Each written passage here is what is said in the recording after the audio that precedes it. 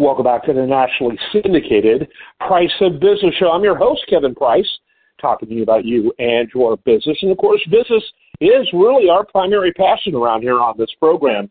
And we like to talk about it on various levels, national, mainstream, Wall Street, you name it. Love our relationship with the Washington Post. I've been doing an ongoing series with them for well over a year. I think we're pushing 2 years, weekly, getting to talk to some of the brightest minds in journalism out there. I'm a huge fan of the Post, which any listener to the show, I know I've gotten emails from you. I get it. I understand it. You don't understand because I am right of center, really, with the libertarian streak, but I still like the Post. What's wrong with me? That's a liberal publication. Well, the reality is it's a very factual-based publication. I don't always agree with this editorial opinion, but it has the depth and breadth of coverage that very few other publications have.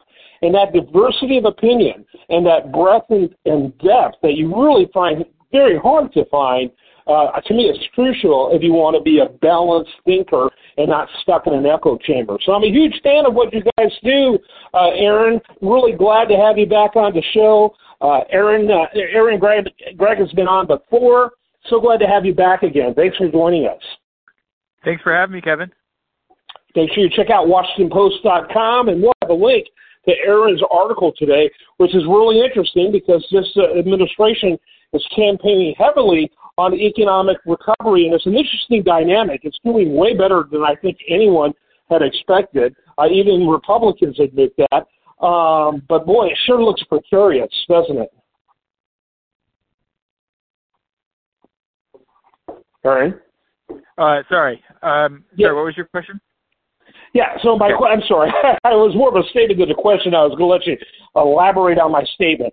So we're going to talk today about the UPS to cut 12,000 jobs. And one of the things that we're hearing so much about is how well the economy is doing. But we also have, and it is doing really well, surprisingly well, considering what we've gone through the last couple of years. But it has kind of a fragility around it. And this is an example of that. That's right, Kevin. So what's happening with UPS is, to an extent, this is kind of a come down from COVID. There's been a million different businesses that have sort of experienced these sort of ups and downs over the past 3.5 years. And UPS is sort of experiencing it on the tail end here. They experienced this huge uptick in package volume during the pandemic because online shopping became such a central part of people's lives. But that has sort of returned to normalcy over the past couple of years as it became apparent that those changes were not really here to stay. It's easy to remember there was a point back in 2021, 2022 when a lot of people thought that some of the pandemic shopping trends and work from home, et cetera, were really going to become the norm moving forward. What happened instead is a lot of places did embrace those new ways of working, new ways of shopping and living and buying, but it wasn't a wholesale movement from one to the other. We've really returned to normalcy. So what that means for UPS is package volume has just plummeted over the last couple of years, and with it, revenue. So the company they just don't need as many people as they did a few years ago. They've announced they're cutting 12,000 jobs. Yeah, and I'm curious because, Amazon created a whole fleet of vehicles, so it wouldn't need vendors to help with this. I think they cut ties almost entirely with FedEx. Did they do similar reduction or some reduction with UPS, and did that play a role? Because I noticed a lot more, it seems like a lot more Amazon vehicles than I do any other combined. So that's definitely part of the picture. Amazon has been building out its own fleet. They don't want to have to rely on these other characters or other carriers the way they did, in the early parts of their business. And Amazon is obviously a global force in industry and shopping, et cetera. So they really do have the scale to make a dent in the business of a company like UPS.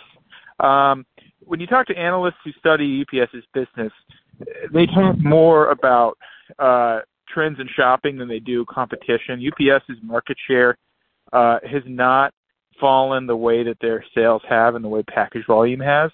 It's just everybody's suffering right now. UPS or FedEx, USPS has even seen a decline in volume too. They're suffering as well. And a lot of it really just has to do with shopping trends. You also hear about retailers' changes to return policies. Certain retailers have been kind of tweaking the way that they handle returns, and this has actually decreased package volume. Unclear whether that's made a significant difference or just a kind of a marginal difference, but what's clear to us right now is that UPS is really preparing for a long-term business environment where package volume stays low, and what that means is fewer jobs for mail carriers, for the people that work all of their logistical operations. Yeah. Now, I know I interviewed someone, I think it was you, about just a few months ago, that UPS had worked out an incredible contract for the union to raise their wages to such where, a lot of successful business people are thinking, I need to quit my job and go work for UPS. Do you think that at all played a role in all this? So the company has definitely said that labor costs played into their decision to cut all these jobs. The union disputes that quite vociferously. I think they see that as a kind of a cop-out. They see it as companies, trying to blame a union for a problem that is of their own making, and that isn't maybe the workers' fault. That said, the contract that UPS got is quite significant. Raises wages by more than 50% over a number of years. So it really does provide workers a reason to stay around, a lot of reason to stay around, and in terms of compensating them for the inflation that has decreased their purchasing power over the last 2.5 years. But for the company, those are costs that they have to cover. It's more expensive to employ the average UPS worker now than it was last year. And certainly, yeah. It's hard to imagine that doesn't play into their decision-making in some way. It is just literally a fixed cost of doing business, ultimately paid for by users of UPS, which means if it's too prohibitive to them, they're going to go somewhere else. That's right. I think in some cases you've seen people switching from one carrier to the next. I think it's hard to say whether the strike necessarily caused that to happen, or whether the contract really caused that to happen. I know that there was a lot of concern last year that a protracted UPS strike might have really snarled the mail system and the package delivery system, but it didn't really happen. So I guess it remains to be seen whether the customers are going to look at this labor contract and see prices affected accordingly. Yeah, it's amazing. I think that the numbers, both the benefits package and now typically these salaries for delivery people are well over $100,000. It's pretty shocking.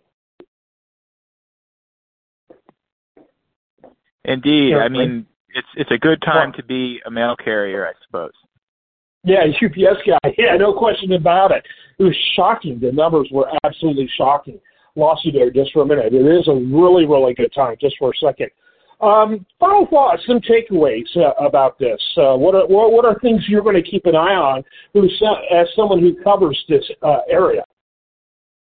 So I think a lot of this is going to be important to look at how online shopping continues to reshape companies like UPS, because this is not just an isolated company that is out for its own profit. It's really central to the U.S. economy in a lot of ways. We're talking about trade flows. We're talking about how people get, pretty much everything that you need in your daily life through online shopping. So how, USPS, UPS, FedEx, how they are woven into the future of commerce, I think is something that's going to be very important to watch. Amazon has been such a disruptive force in so many different industries, and UPS has definitely experienced that.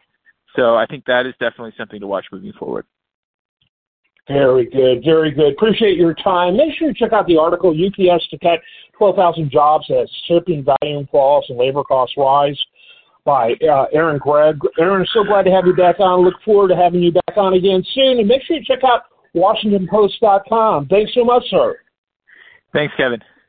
I'm Kevin Price. This is the nationally syndicated Price of Business. Make sure you check us out at priceofbusiness.com.